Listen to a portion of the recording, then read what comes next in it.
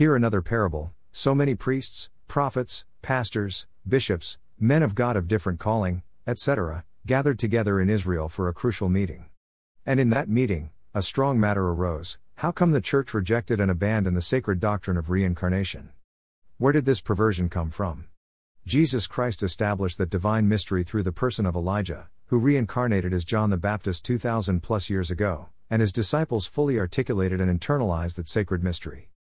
For all the prophets and the law prophesied until John. And if you are willing to receive it, he is Elijah who is to come. He who has ears to hear, let him hear.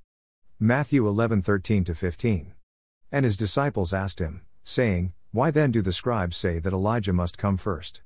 Jesus answered and said to them, Indeed, Elijah is coming first and will restore all things. But I say to you that Elijah has come already, and they did not know him but did to him whatever they wished. Likewise the Son of Man is also about to suffer at their hands.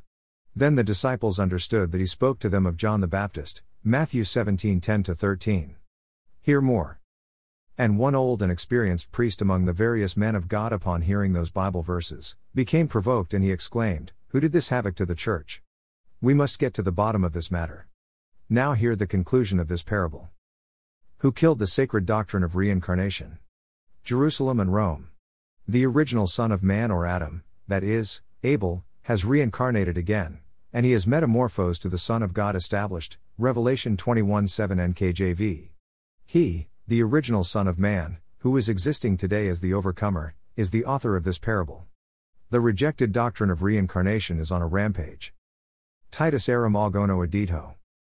Jeremiah is another good example of a great prophet who reincarnated when Israel, especially Jerusalem, was in deep apostasy, and he taught his generations a bitter lesson.